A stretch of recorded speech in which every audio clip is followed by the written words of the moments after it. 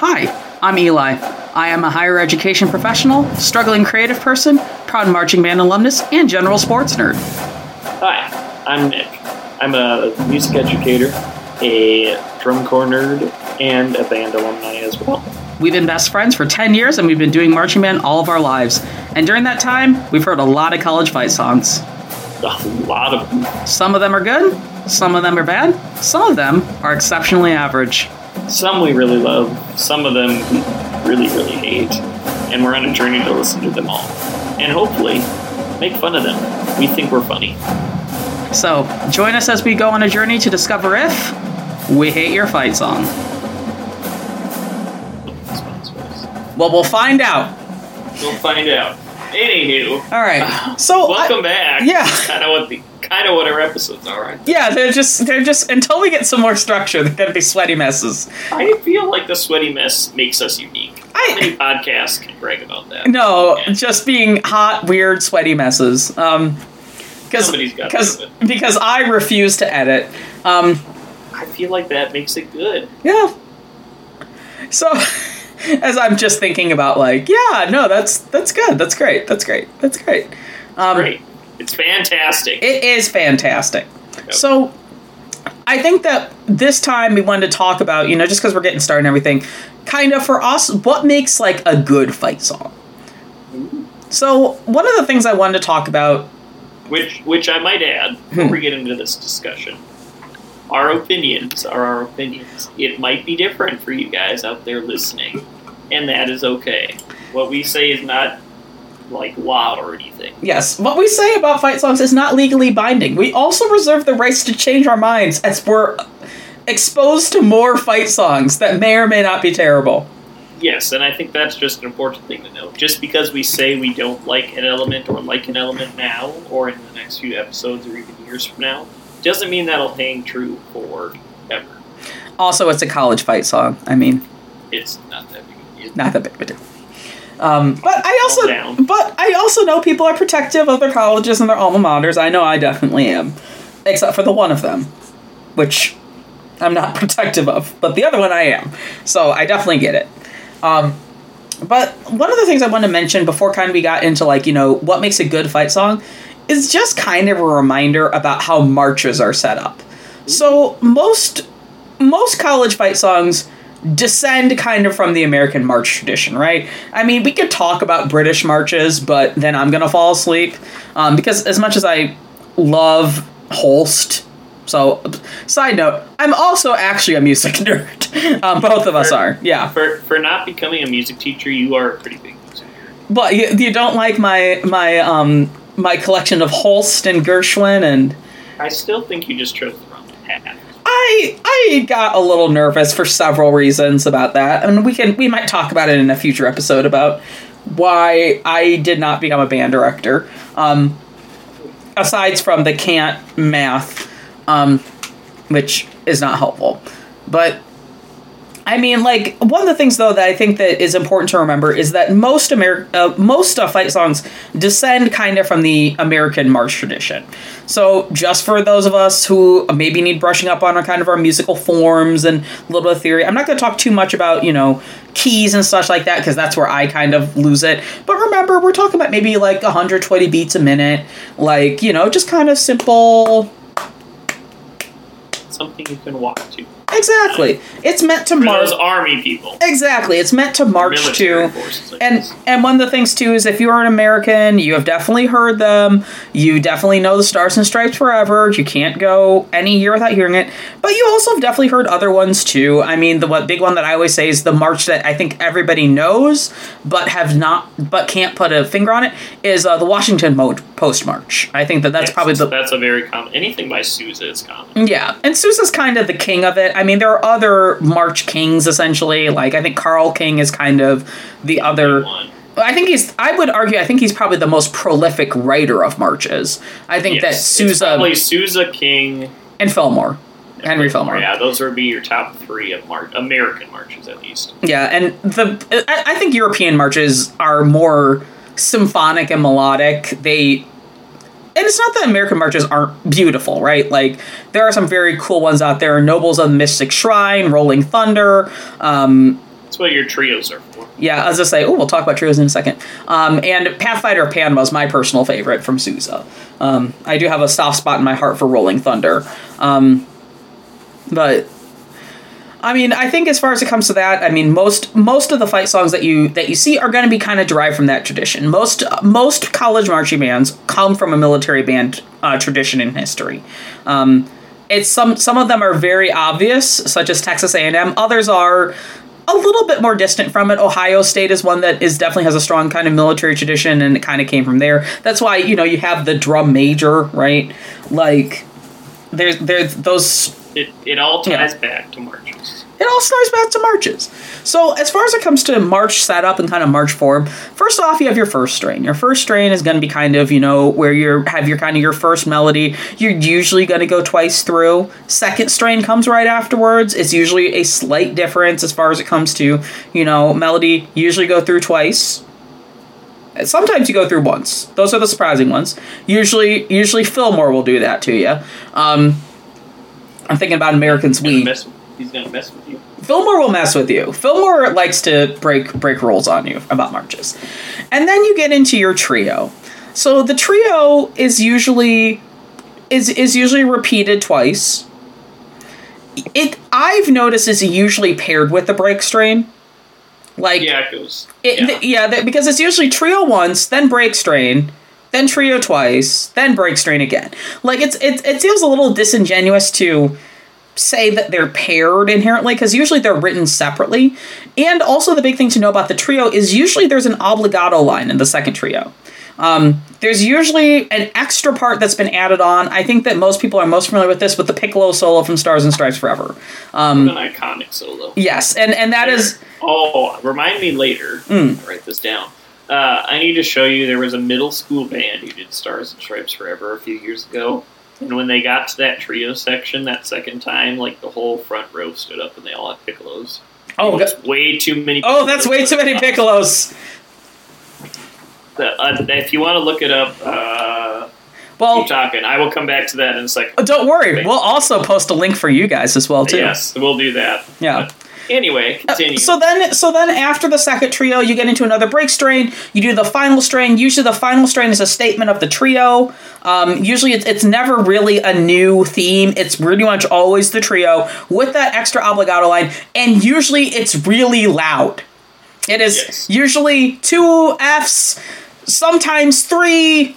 There is never... Also, one of the things to remember about marches, there is not P. P is the only time you'll see a pianissimo is in the trio section. And it's usually only the first time, I swear to God. I mean, you don't really need a P in a march. P is not what a march needs to be. No. I think fight songs do follow this pattern. I think that a very good fight song that's a good example of that, especially that has almost a true march form, is The Victors from University of Michigan. The Victors is, I think, probably the one that's the most set up like a traditional march, even though it breaks some rules, right? Because it's very much more sung through. But I think that if you want to hear a fight song that sounds a lot more like kind of like what a march sounds like, I think that that's a really good example. Now, I think that for the most part, fight songs kind of come into like three basic forms as far as it comes to how they're set up with those pieces. So first off, let's talk about kind of our component parts of a fight song, right? So first off, we've got what I'm affectionately going to call the rah-rah, right? It's your chanting, it's kind of your hype section right there. Mm-hmm. And usually you'll have a rah-rah before, sometimes you'll have a rah-rah during the middle, and basically the rah-rah is just kind of your chanting. And I was going to do my own rah-rah, but that was really going to put a pin on where I was, and I didn't learn a new one. Maybe don't worry about that for right now. What, the rah-rah?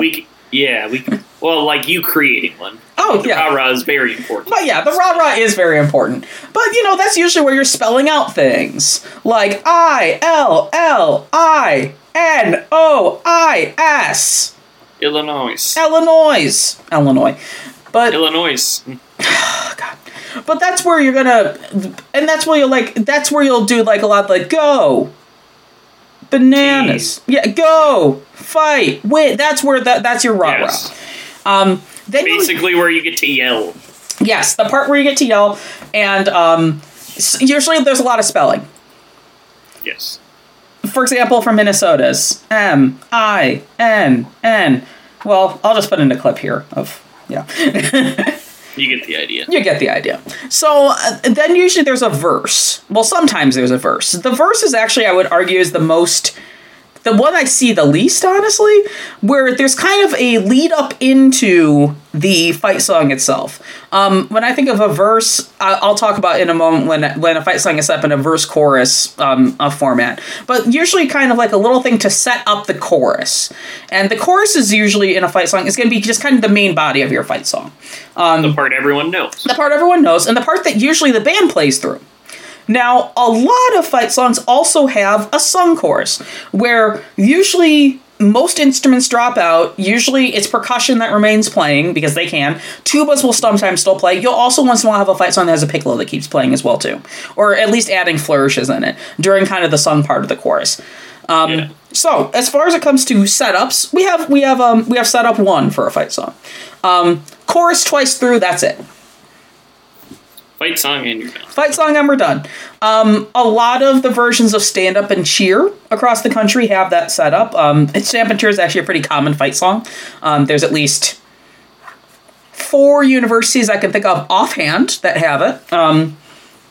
Let's see. I was going to say, as far as it comes to ones that are set up like that, a lot more modern fight songs are going to be set up that way. You see it a little bit less, I think, than chorus, sung chorus with an obligato, and then chorus again. But there are definitely ones that are just chorus twice through, that's it, we're done. Sure. Yeah. So the second one is going to be the chorus, kind of sung chorus with an obligato line, and then the chorus again. Examples of that include James Madison's fight song. So for James Madison University. Another one that is going to, contain that, and I love how I'm, blanking now that I'm like, oh god, I have to actually talk about these.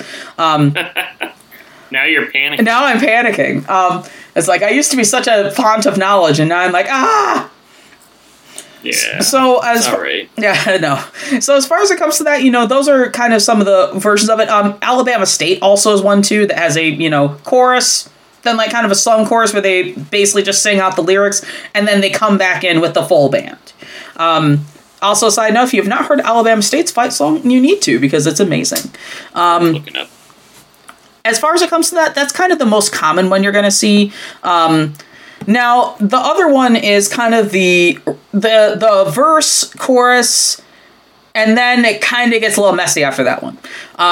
So ones that have a verse component to the beginning of it, technically Kansas does. I'm a Jayhawk, but they use the verse. Kansas. Yeah, well, they use the verse so rarely. A better example of that is going to be Wyoming. Has kind of a verse that's a part of it because their chorus section is kind of short. It's like Wyoming kind of mixes the chorus twice through and then the verse because they also have a rah-rah in the middle. But as you can see, there's definitely different ways to kind of set them up and, and put them together. But those are kind of your component parts right there. Your rah-rah, your verse, your chorus, and your sung chorus. It's all interchangeable, really, isn't it? Yep, it's really all mixed. See, that's where even, I'm trying to give examples, but I'm like, well, that one doesn't quite follow it either. Basically, there's 4 different...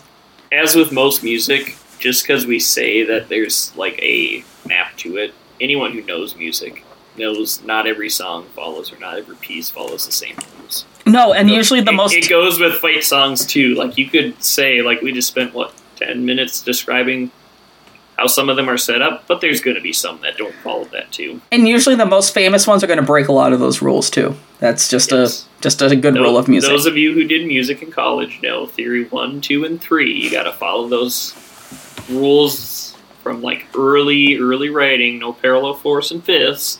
And then once you get to Theory 4, do whatever you want. We don't care. None of this mattered. That's exactly what happened in that class. You can't write that because it's parallel octaves or You're going contrary motion, and then theory 4, whatever. Do whatever. All that makes me think about is, where West Side Story came out as a musical, it's like, no one's going to understand augmented fifth, and I'm like, Maria, like, there's, like, now one of the most famous, iconic moments of musical theater. Yes, but it breaks those 18th century rules. It does. Like, if people are like, no one's going to understand, and people are like, oh, people understood. But anyway, back to why we're here.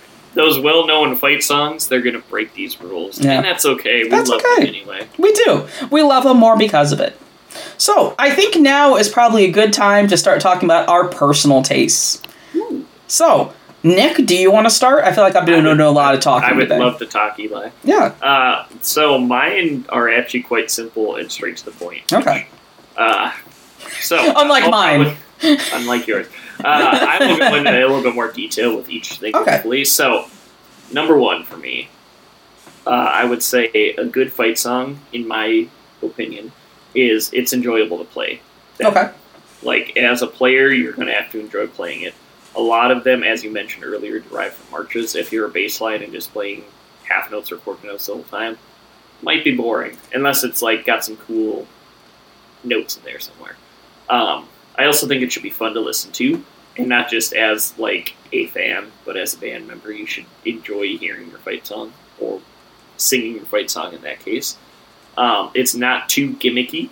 There's a few colleges out there that I really do not like because of how gimmicky they are, and that's whoever wrote their fight song knew what their mascot or what their theme for their college was going to be, and they really went hard into how they wrote it that way. And I'm sorry, but that just does not do it for me at all. Coastal Carolina? No, well, that could be one. I'd have to re-listen to that one. There's another one that really comes to mind. That's one that I like, isn't it? Probably. I don't remember if you like it or not. Okay. We'll find out when it comes up. Find out when it comes up, yeah. I also put, which I guess is kind of redundant, but does not get boring to listen to. So, say your team is playing some D3 or D2 college where they're just going to be scoring touchdowns left and right, or scoring whatever left and right. I'm sorry, I'm choking because I'm like, oh, geez, I wonder where that comes from. And you're just dominating the other team. It needs to be a fight song where fans are like, okay, here we go. Yeah. I don't mind this. When you're up 77-0, it's not boring. Or even in these bowl games that we have, to date this podcast a bit, we have just finished bowl season. Yes, we just finished a bowl season 2023, which was a bowl season to remember for the kids, so check it out. But for example, like that, when you have Georgia going up 53-3 on Florida State, like, hopefully you enjoy listening to Georgia's song. God, I hope you love Glory. I hope you love Battle Hymn of the Republic. Exactly, but like that's one of my criteria. Right, it doesn't get boring to listen to. Like you can hear it however many times, and you're still not bored of it. Boomer Sooner. I hope you know. So Eli asked me to make my top and bottom 5, and that was one I struggled to put if it was on my bottom list or not. I decided it did not make the top 5, but it definitely made the top 10. Okay, all right. But I also did not put it on there because I know Eli used to love Oklahoma. So. Yeah, so much. Yeah. But their fight song is not very good, to be honest. But they also use it for everything, so maybe that's why I don't like it. Yeah. Sorry. That's okay. You can go cry in a corner now. No, it's all right. And then my last criteria, so number 5, 4, I don't know, I lost track. It's unique when listening to the other fight songs. Like, there's a lot of fight songs that we're going to listen to in this podcast that are going to sound the same after a while. Yep. I think the ones that are really good are the ones that stand out in a way, whether it be the rhythm, whether that be the harmony, whether that be how it's set up. It's just unique, and it's not like, okay, this is the 30th version of On Wisconsin that I've heard, or Hail to the Victors, or whatever song, Stand Up and Cheer, and everyone uses that one, Wave the Flag. It's got to stand out in some way. And I guess even with some of those repeat ones, if the school does a good job of taking their own creative liberties with that song that's used a bazillion times, then that's fine. They did it in a way that is unique, and that will make them not be the same as the other 12 colleges using their fight song. Yep, Ohio University, look at you for Stand Up and Cheer. But yes, those are my criteria, at least as of this point, before we have really started on our discovery of fight songs. That's what I kind of look for at this point. All right, right on. What do you look for? Because I know your criteria is vastly different than mine for the most part. All right, so my first and my second point are basically the same point, so I'll just read them pretty close to each other. I like it singable, I like it easy to chant, and I like it to be musically accessible. Basically... So the fan perspective. Yep. Basically, my rules are you got to be able to sing it fast and drunk, because those are the two situations that's going to come up. So... You know what we should look into? Speaking fast and drunk, how many fans at colleges actually, like, sing their fight song? Right, like, actually get it right? Or, like, in general, like, how many of them actually sing along with... Oh, if you, like, pulled a person and be like, yeah, how many people in the audience are actually singing? Yeah, yes. I'd be curious about that, yeah. I mean, like, I'm sure there are some parts that everybody knows, or, like, the part, like you said, the rah-rah. They probably all do that. Past that, I'd be curious to see, like, how many people actually do that. Well, I'm thinking about, like, Coastal Carolina. I'm just like, where the Chanticleers defending the shore. Best Carolina since 54. Yeah. Puts it through. I'd be curious to do, like, a through quick poll and of, through. Yeah.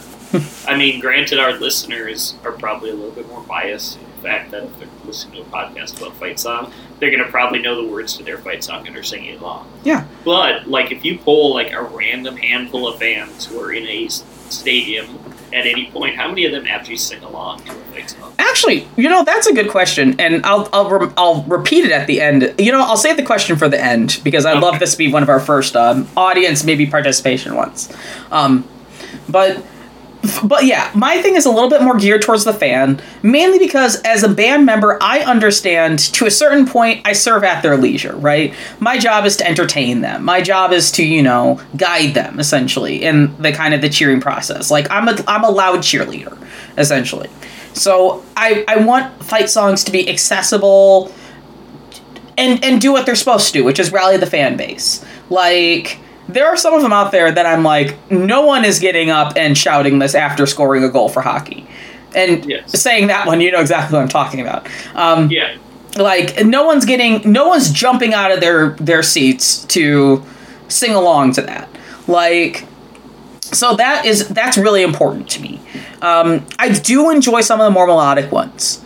I can't stress that enough, at least to listen to as a musician, like maybe not to sing along to necessarily and that kind of criteria, but there are some that I'm like, this is just a good piece of music. Like that I'm like, or it's a interesting transformation of something. There's one of my personal favorites that's a transformation of another piece that became a fight song, and it's really interesting. I do like him a little cheeseball. I'm a little different from Nick in that way. I like him a little cheeseball because I like the audience accessibility, right? So if the audience enjoys it, I enjoy it with them, even though some days it might kill my soul to play along to it. Yeah. Wyoming is a very good example of a fight song that I like. That's a little cheeseball. I will take note of that. Yeah. It will come back to bite you. Yes, I definitely do that. But yeah, I think as far as it comes to personal taste, so you approach it much more from the musicianship angle. Like, am I as a band musician, and I also think it's important because you're a director too. Like, am I as a director keeping my band engaged? Am I, making sure that they're, interested in continuing to play? Are they tended to? Yeah. Well, meanwhile, I'm very much approaching it from the fanboy aspect of, are other people in the stands riled up? Are they engaged? Are they adding to our voice, essentially? Yes. Like, that's important to me. That interplay between fan and band, essentially. Band. The fan-to-band connection. Yes. All right. But as I said earlier, these opinions will probably change throughout this podcast. I'm really interested to see how they will, because I'm sure that there's going to be one of those fight songs on there that meets all of our quote-unquote rules, but we just hate. Yes, and that's the beauty of this podcast. Who knows? That's the fun. I know. Well, and I don't even know if we know. No. Because I assure you this top 5 and bottom 5 list that we have both made at the start of this will probably not be the same by the end of it. No, there's 2 on here that I'm like, but I'm looking through my list getting ready for the next episode. I'm like, yeah, I'm not sure if those are going to stick around for the entire thing. All right, well, I think that's a good place to... I think that's the end of episode 2. We made it again. Oh, but let me say, so definitely we want to hear from people. We'll definitely make sure it's like make sure to listen through, to the credits and everything, because we do give our contact information. It's Mocha Grande Productions at gmail.com. You can also just check the comments too. But if there is like a particular fight song, like tell us about how your fans react to your fight song, right? Like tell us, is there like one area of lyrics that everyone just muddles through? Like, and you know that no one knows totally what the words are? Or is there one part where everybody says that one part just because everyone knows it? Yep, I was going to say. And also, are there any lyrics that you're like, oh, I really wish you wouldn't say that, but, they do anyway, you can't really control them? To go along with that, are there any parts that they changed lyrics to? Yes. I know there's plenty of those, and I think Eli also knows that. There are plenty of lyrics in some fight songs that get changed. Not like officially on the school's website, but how many fans come up with something and change it? Yep. So let us know. But for that, we'll wrap it up for today. I'm Eli. And I'm Nick. And we'll see you in the next one. Bye, everyone. Bye. Thanks for joining us. We Hate Your Fight Song is a Mocha Grande Productions podcast project.